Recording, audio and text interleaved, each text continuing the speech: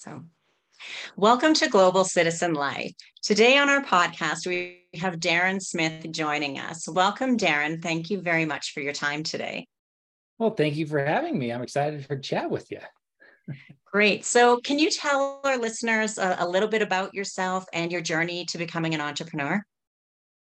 Absolutely. So I work as a film producer full time. That's my trade, and that's what I do most of the time. But I also work with creative entrepreneurs and business owners as a consultant. So there's notoriously a few dead months in the film industry between December and February. Nobody likes to go out, nobody likes to work. And so the industry kind of shuts down. So it worked out nicely to have a little bit of a consulting practice during those few months. But my journey to becoming a entrepreneur is a long one.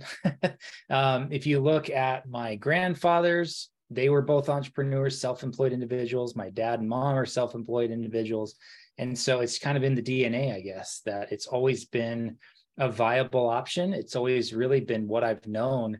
It seemed much more foreign to me to go and take a job and work at the same place doing the same thing every day than to be able to have the variety and the freedom of being an entrepreneur. So as early as, junior high and high school, I was mowing lawns, and I was, getting jobs, doing odd jobs for neighbors. And then I was a musician, and I started a band, and we were playing at the Winco grand opening up the street and making $250. Like, for me, it was just what people did. And so all the way from when I was at college, I started a company, and I've been my own boss since 2006. It's just been the way that I've always done things and the way that I see the world. So that's the short version. All right. No, that's great. It's interesting because mine is a little bit opposite, but some similarities with that. So for me, my family has always been go to school, you get a job, you work hard. I grew up on a farm for a few years when I was younger, so the whole entrepreneurship business work for yourself was completely foreign to everyone in my family. Even to this day, I'm the only one that's self-employed. But when I was younger, I would mow lawns. Kids used to make fun of me at school saying I walked my lawnmower more than my dog. um, yeah, it was. And I would do like other things. I remember I went to a lady's house and asked her for some of her flowers in the front of her house, and then went door to door selling them. And for me, I thought it was totally normal. I'm like, these are normal things to do, right? And everybody thought I was crazy and weird, but whatever, maybe I was. But We're all crazy and weird. That's part of the game here. that's right. What is normal anyway? Like, yeah, who wants to be normal? Yeah. That's great. And so I guess your perspective of knowing that that's, kind of been your history is working for yourself and running a business. How did you get into the film industry? Yeah, kind of through a back door, honestly. So I started as a musician, like I mentioned. And when I was at university, I went there on a saxophone performance scholarship. I was a jazz saxophone player. And within the first year of going to college and doing a music degree, I realized this is not for me. This is not what I want to do. I loved performing, and they really sucked all the fun out of it because it was practice 3 to 4 hours a day, be in 3 or 4 different ensembles or bands or combos or things like that. And there was no time for anything else. And I'm sitting there going, well, I want to play soccer and volleyball, and I want to do dancing, and I want to do government, and like, I want to study psychology. Like, I had all these different varied interests, and that's really what I thought I was going to school for. And they're like, no, we own you basically for 8 hours, 10 hours a day. I didn't like that at all. And so I had a 2-year period where I was not at school. I actually did a service mission for my church as a missionary.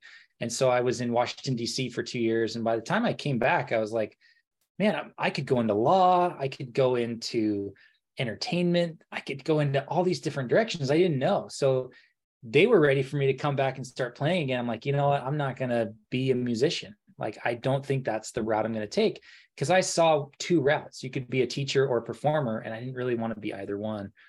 And so I started doing sound, but on the non-performing side. So as an engineer, I got into engineering and doing live sound and working in a studio at the university I went to, Brigham Young University.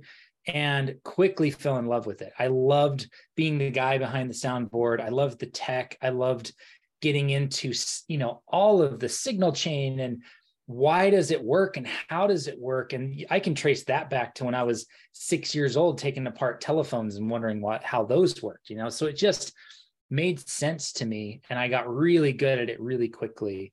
And soon I was like a senior engineer on campus. And I ended up starting my own sound company. And I did my internship with an individual named Mike McDonough, who was a post-production sound engineer. He had done a bunch of IMAX movies, did movies like Forever Strong, and I worked with him on a few projects during my internship. It's like, man, this is way better than music because the hours are 9 to 5. I don't have to work weekends. I have consistency. I have a set amount of pay. Like, this is awesome. And I also looked around and saw that there was no one else doing it besides him. So I saw a huge opportunity, whereas on the music side, everyone was leaving their university. They were graduating and then starting their own sound recording company, their own studio. And I was like, I don't want to compete with 30 other recording studios. That's a terrible idea. So that just kind of led from being a post-production sound engineer to being on set sometimes as a sound mixer. And then I was a writer. And then I started a video production company with a friend and became a producer. That was around 2012. So it's now, 13 years later, whatever it is, 11, 12 years later, and I'm a full-time film producer. So it was really about where am I going to find my place in this industry where I can get paid what I want, I have the freedoms I want, I enjoy my work, and it ultimately led to being a producer. And I think those are some very good points that you made is doing what we love to do. Too many people get locked up into that I should, and I'm really trying hard to take that word out of my vocabulary because nobody should do anything. It's like, what do you want? What do you desire? What do you like? What do you enjoy?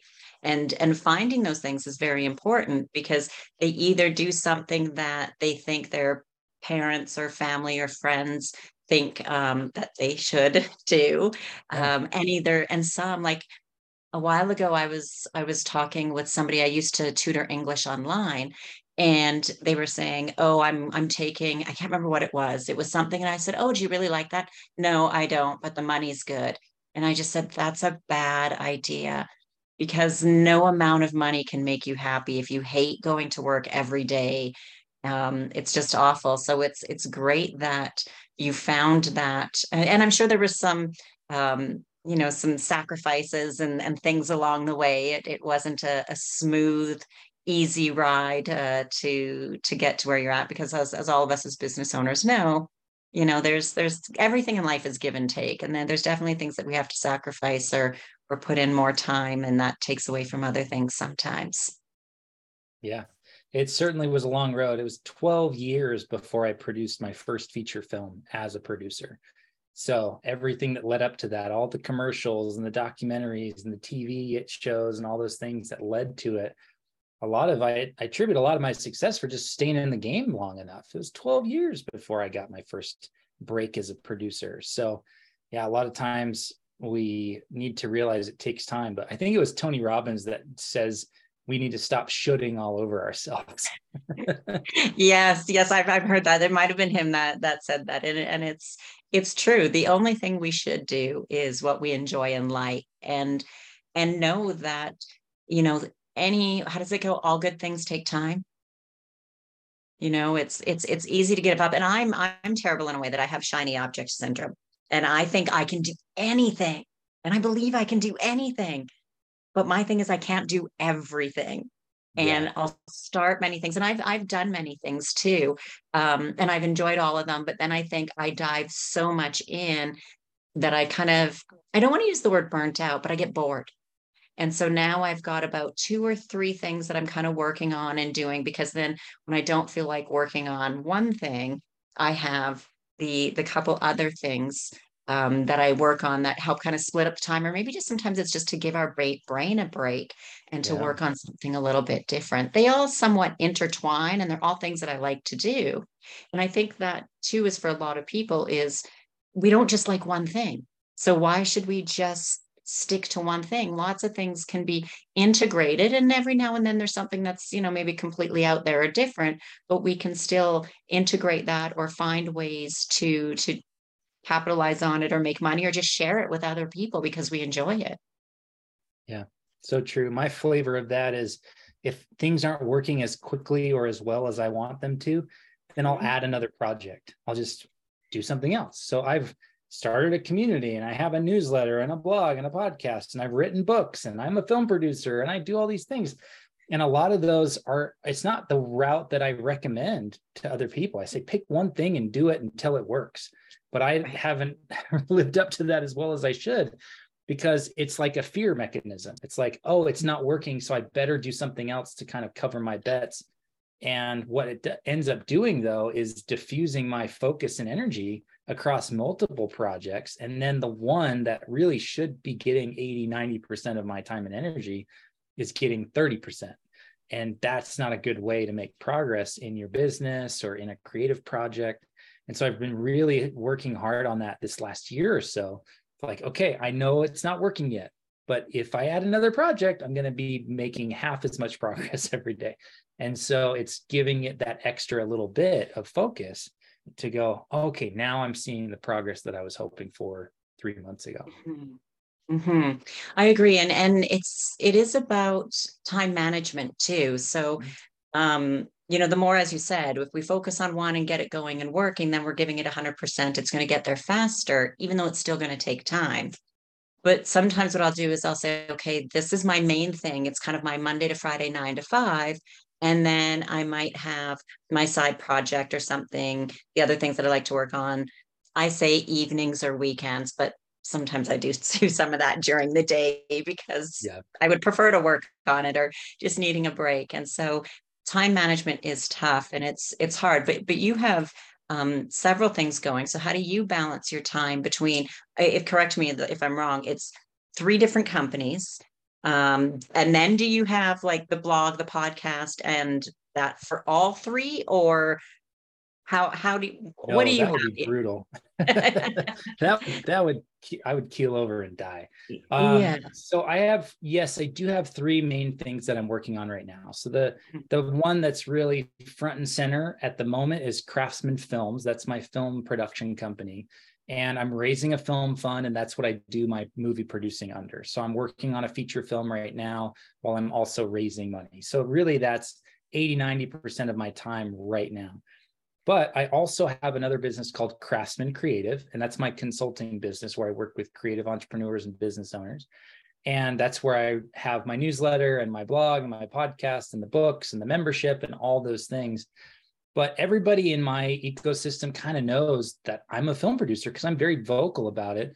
And I talk about what the behind the scenes look like and what did I learn from film producing that I can then integrate into creative businesses. And that's really where the consulting came from. It was applying systems and frameworks and proven things from the film world, which we're taking, millions of dollars and hiring hundreds of people in 2 months and then shooting for a month. And then 3 months later, it has to be ready for distribution and to go to market. Like, that's crazy. It only works because of systems. So that's really where the consulting side came from, or the angle came from. And then I also have the business that started as Craftsman Creative. It was an online course business. So right at the beginning of the pandemic, I started with 2 of my own online courses because I'd always wanted to make them, and I finally had time to do so. I got furloughed from a TV show I was working on, and just like for the first time ever, I had 4 months of free time. And I was like, well, I'll make some courses and build a site and everything. So I did that. And then I started creating courses or producing courses for other creators and just putting them on my site because I built the platform as well. And then fast forward 2 years, it's a 6-figure business with 18 courses on the site. But around that time that I had produced all the courses, I really wanted Craftsman Creative to be my brand. So I wrote a book and really took all of the website and everything was like, it's me. This is Darren Smith's company. But what that did was kind of shortchange the courses. They were kind of taking a back seat and they were not front and center on the homepage. They were a button that led to a separate page, right? So I recently, just about 2 months ago, split that business off into its own business called Lightbulb Courses. And that's, now that we've done a big launch, it's kind of running in the background and it's in maintenance mode. So it's working, and the course partners can sell their courses and make money, but I'm not trying to grow it actively other than, an hour or two a week just to check in and maybe write some new emails and stuff like that. So those are the three that are front and center. But yeah, it definitely requires a brain like mine or the brain of a business owner. So a lot of the consulting I do and the coaching especially is where I take someone who's a very, very talented artist or entrepreneur, and they're a creative individual, but they have never cracked, say, 6 figures a year in revenue. And my reason why is they haven't ever built systems and they've never approached it as a business owner. So they've done the maximum they can do as an artist or an entrepreneur. And what they do in order to try to grow is they say, well, I'm going to make more art. I'm going to create more things as an entrepreneur. So you see all these people that are on Twitter and LinkedIn going, I'm going to do 12 SaaS projects in 12 months. I'm like, why? Do one and get it working, and then that can be your one thing. But it's because they don't know how to get past that initial creation and launch phase.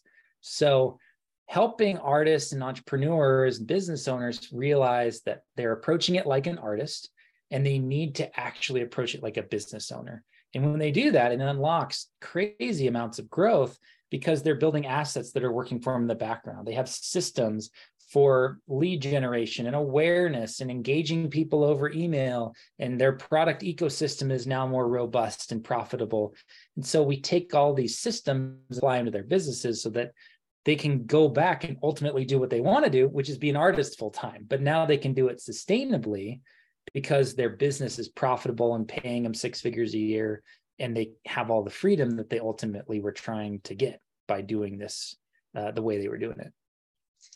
Right. And I think, obviously systems are key, with everything. If you have a system in place, and it's something that I need to work on. And I was actually, even this morning, I was going through some stuff and I said, okay, I need a better system for this, because I've got some things that I'm posting in LinkedIn, some things I'm posting on Facebook, and different times. And I'm like, but I need them to go from one to another. And it's kind of all over the place. I'm not going to lie. And I'm just today I was thinking, I need to get this better. Like, I know how it is, but it's different spreadsheets. And so definitely systems are key. And I also think too, it's also quality over quantity. And one of the downfalls that I see a lot, I'm a fan of ClickFunnels. I like ClickFunnels, and they really promote the ladder. So you have your different tiers of prices. So you have like your low, medium, low, medium, high. And so the thought that with that can be overwhelming for a lot of people. And, a lot of people are very successful doing it, but you can't come up with all of a sudden 10 or 12 products. Like, to come out with one a month, as you said, there's not enough time to promote and market. Maybe over the span of a few years, we can build up and do that. But to have that many, it's like being on a wheel that you're never going to get off. And then for me, it's social media. Not a fan of it. I do it. I need to. I know it's part of it, but I've really actually kind of gone back. And I was just thinking, I'm cutting out quite a bit of my social media. I'm only going to be focusing on 2, maybe 3 platforms, and that's it. And I'm okay with that now, because I just think sometimes it's a waste of time. Yeah, I 100% agree. The other thing that's really pernicious about social media is that you're constantly feeding your brain this gap of where you are and what you don't have compared to other people and where they are and what they do have. And every time you scroll and you see another post or another video, there's another thing that's stacked on that pile of all the things you don't have. And you're experiencing this gap in real time, constantly, frequently, over and over and over again, all day long, for hours on end. And so what happens when you turn that off and you turn around and you're like, great, I'm going to write a chapter of my book now. Yeah, right. You're in such a terrible, limited mindset of like, I can't do anything. I'm not good enough. That's the belief that you end up with. I'm not good enough compared to all these people. And so it limits you and your potential, because you then don't take any action. So you've scrolled, and you're like, great, I need to be done with this, or I've hit my time limit for the day. Now I'm going to create, and you're stuck. And so you sit there stuck for an hour, and then the hour goes by, you have to go do something else. You have to pick up your kids or go on a date with your spouse, and you didn't create today. Well, why? It's because of that social media gap that we keep presenting ourselves with. We're doing it to ourselves. That's the crazy part. It's self-inflicted. My gosh, when I'm in creative mode, I turn that stuff off because I can't allow myself to get really poisoned by exposing myself to that gap over and over and over and over again, because that's what tends to pop up on my feeds when I scroll them. So if I'm working on a book or working on a film or working on a creative project, all the social goes away because I know how pernicious it is and how limiting it is when I'm trying to do creative work. Yeah, I agree. And lots of times for me, like in general, my phone is off. Like the power's on, but sorry, I should rephrase that. All of the notifications on my phone are off 24/7. Volume's off, even the vibrate sound usually off. And so I have to literally think about, oh, I haven't checked my phone today. I wonder if I have messages. Unless I'm expecting something important, then I'll have that one on. But it's off, and I used to start just having it in another room, and now it just everything's off. So if I don't look, then and I'm not missing out on anything. Like if friends leave a message, they leave a message or send a text, they know I'm working. Or even if I'm out for lunch or dinner with friends, like I never check my phone unless we're debating a topic or something, you want to find out who's right. But I think that's one of the best things about phones is they're there for our convenience. And social media is a marketing tool. And that's the way that I see it. It's a marketing tool. I use it as a marketing tool. And even the odd times that I do scroll a bit, if I'm going to like something or save it or comment, I always think the algorithm knows, do I really want to see more of this stuff? And 90% of the time, I don't. So then when I am scrolling, I am seeing more things that I'm interested in, because every now and then I pick up a new tip or check out something that's new and it's great. And so I think it's really being aware of every website we go on, everything that we scroll through, anything we like, comment, anything, we're going to get more of that. And to think, do I really need to read this article? Do I really need to like that photo? Because those are the more things that are going to come within our feeds. Yeah. I think a lot of it's driven by what we don't know yet.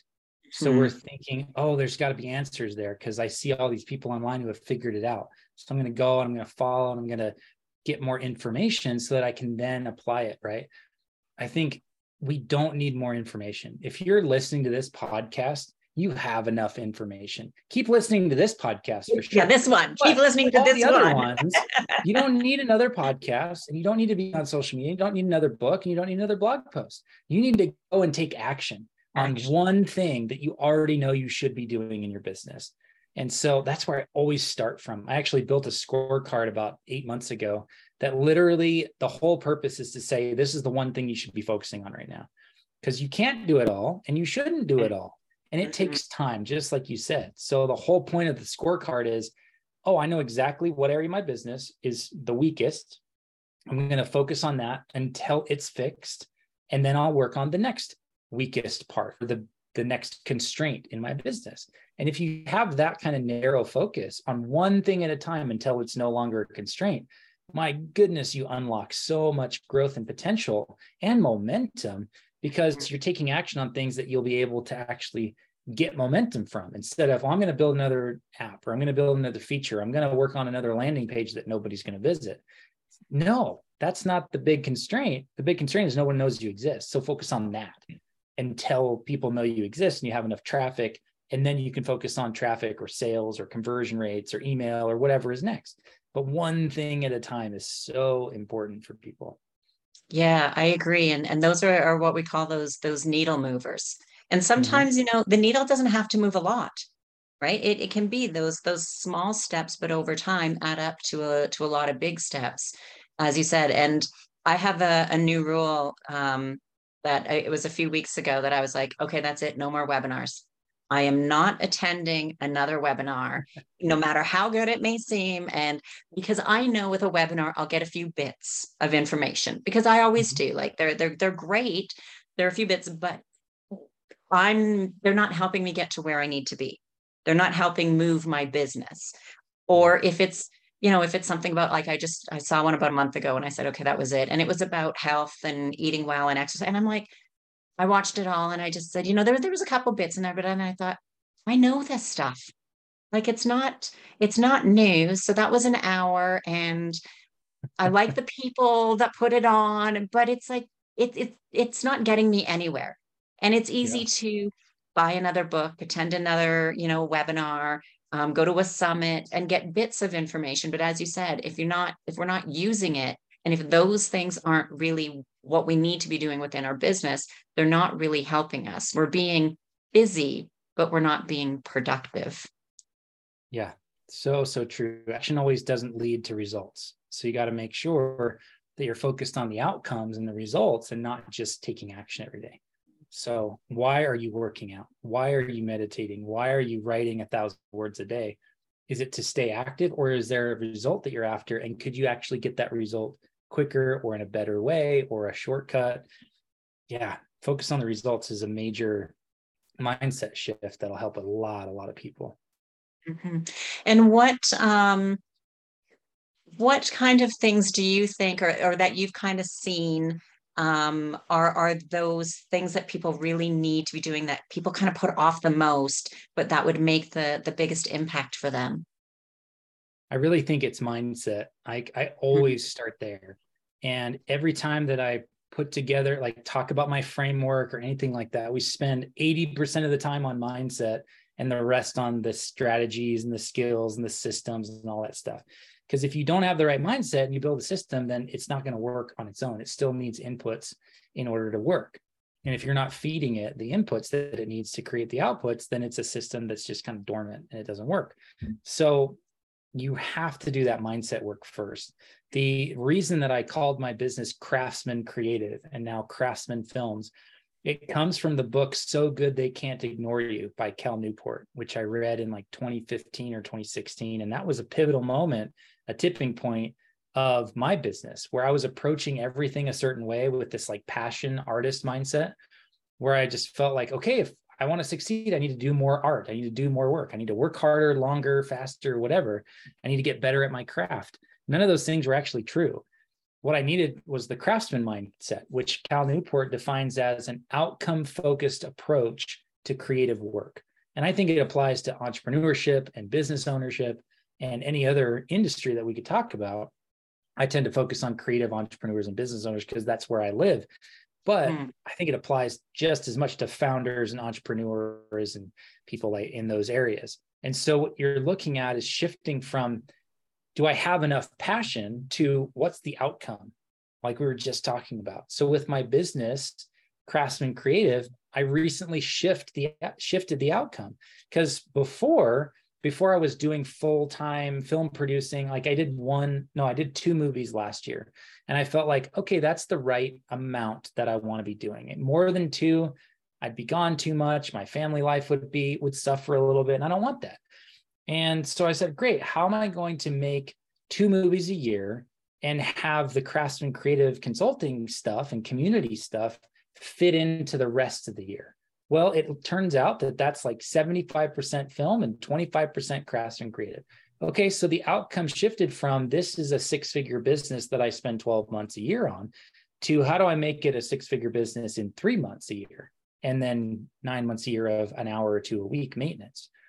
Well, that's a very specific outcome that led to me changing my offers, changing my product ecosystem, changing the approach that I was taking with it. I'm not trying to build a big scale business because I can't maintain that sort of hamster wheel of being on social media every day and being active every day and marketing every day. I literally turn it off when I do films. So that's not sustainable. So how can I fit it into a 3-month window of time and still make $250,000 or $300,000? That's a lot. Well, that's going to require a very different approach with high ticket offers, probably an event, a lot of lead up through email and direct outreach before that. None of those things existed 6 months ago until I shifted the outcome and then reverse engineered the approach of how I'm going to achieve it. That's great. And I think that is, probably a thing that a lot of people need to think about and potentially work on is let's start with the end results of what we would like to have, and as you said, reverse engineer that to see then what we need to do on a quarterly basis, down to a monthly, and even break it down to yearly and potentially daily what needs to be done, and having those systems in place is really gonna help do that, because then it's okay, I know this is what I need to do today, no other distractions, this is my focus, this is what I need to do today. And then, as you said, that's where you're at now, and you've got your family and kids, and who knows, in 10, 15-ish years, I'm not sure how old your kids are, but as they become adults or older, again, you'll be potentially in a different space where maybe it will be then three movies a year or 3 films a year. And I think people need to consider that too. It's where are you right now? What's important right now? What are the steps to get to where we want to be for right now? And maybe that could be like just this year and maybe the next 5 years, because life happens, things change. Some people will have kids moving out of the home. Some people will have new ones arriving. Parents can get sick and move, or they get, relocation because of their spouse. I mean, there's a thousand things that could happen. And I think then with those things, having those systems in place also makes it manageable to be like, okay, these are the systems. Do I need to modify or adjust them a little bit because this new life thing is happening? Mm-hmm. I think you hit on something that is also really important for people to realize, is that the way that you were talking about your goals and your quarters and your months and your weeks and stuff, I really like to help people understand they probably have enough time for 3 to 4 big projects a year. For some people, that's empowering because it's like, oh, I've only been doing 1 or 2. So, wow, how am I going to do 3 or 4? I could write a book. I could do another project. I could start a blog. I could start a podcast. Like, those things tend to take about 3 months at a time. So I kind of chunk it into, what do you want to do every quarter? You could have a cool creative project every quarter. And that really lines up in the business world as well. You're constantly doing quarterly reports and quarterly goal setting and setting new KPIs and all those things. So for me, I really set 4 goals for the year. Here are my top 4. And I have number 1, number 2, number 3, number 4. So if I get number 1 and not all the rest, I'm okay with that. But if I get number 4 and not 1, 2, 3, I'm going to be a little disappointed. So that's how I prioritize those things. But then those quarterly projects inform your monthly milestones, because a project is too big of a chunk to eat all at once. So you're not going to just write a book today or this week or even this month, but you can definitely do it in 3 months.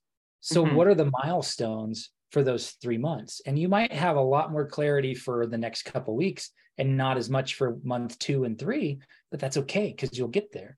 So then every month you're kind of looking at what's the next month look like and what are my weekly action items that I need to get done. And that informs your week. And then your week informs your day, where you're going, okay, I have 3 things I'm going to do this week to get that project done by the end of the quarter. And all of a sudden that becomes your priority. And what's really amazing is when you get really good at it, you realize that it doesn't need to take 40 hours a week. I've been working about 30-hour weeks for 2 or 3 years now, and I still have multiple 6-figure businesses. So like, it's possible. And it's not because I'm special or really talented or super good looking. All of those things are true, but that's not why they're happening, right? So we have to understand that, like, if we're focused on the right things and if we're focused on just one project at a time, it becomes so much easier to get so much more done. And now that unlocks your potential. So all of a sudden, well, what's possible a year from now that wasn't possible last year? I'm writing a book and I have a sponsor for this book. So I'm being paid to write my next book, even though I don't have an agent, I don't have a publisher, I don't have any of those things. My last book sold about 250 copies. So in no normal situation would someone be looking at me as someone to invest money into. But here we are. I have a partner, I have a sponsor for my next book. And I'm raising a film fund. I couldn't have done that last year because I didn't have the mindset where I could see that as a possibility. But because I'm doing this work and I produced 2 movies last year and they both went really well and I got even better at my job, I'm going, man, I see some problems in the industry that I think I could fix. What if I raised a fund? I could do this and this and that. And all of a sudden that potential led to action, which is leading to results. And so that virtuous cycle, or that flywheel of your mindset informs your potential, which informs your action, which informs your results, just keeps getting faster and faster and shorter and better and better. And that's what I always encourage people to look at. Do you have a limiting mindset that's making you go backwards, or do you have an empowering one that's helping you move forwards? As soon as you get the hang of that and you have a few rotations in, those first few are hard, like any flywheel. But as soon as you get a few rotations in, my goodness, it's like it picks up its own momentum and you're off to the races at that point.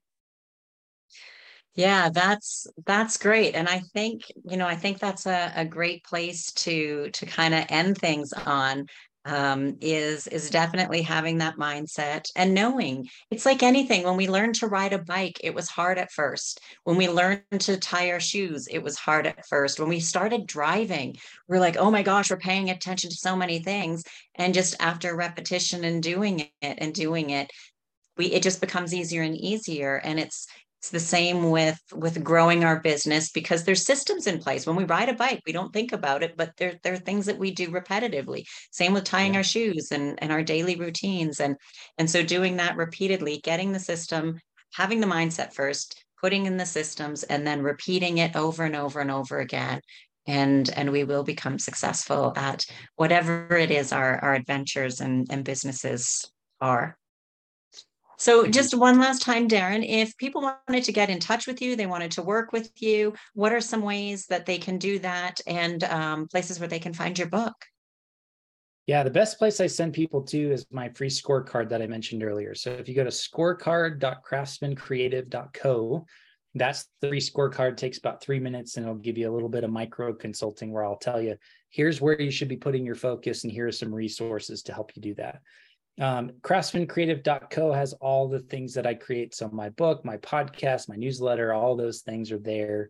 And yeah, if you want to follow me online, I'm at Darren T. Smith everywhere. So I generally post more of the consulting and creative entrepreneur type stuff on Twitter and LinkedIn. Over on my Instagram is where I'm posting like behind the scenes pictures every day of being on set. So depending on what flavor you prefer, you can come find me on those social networks.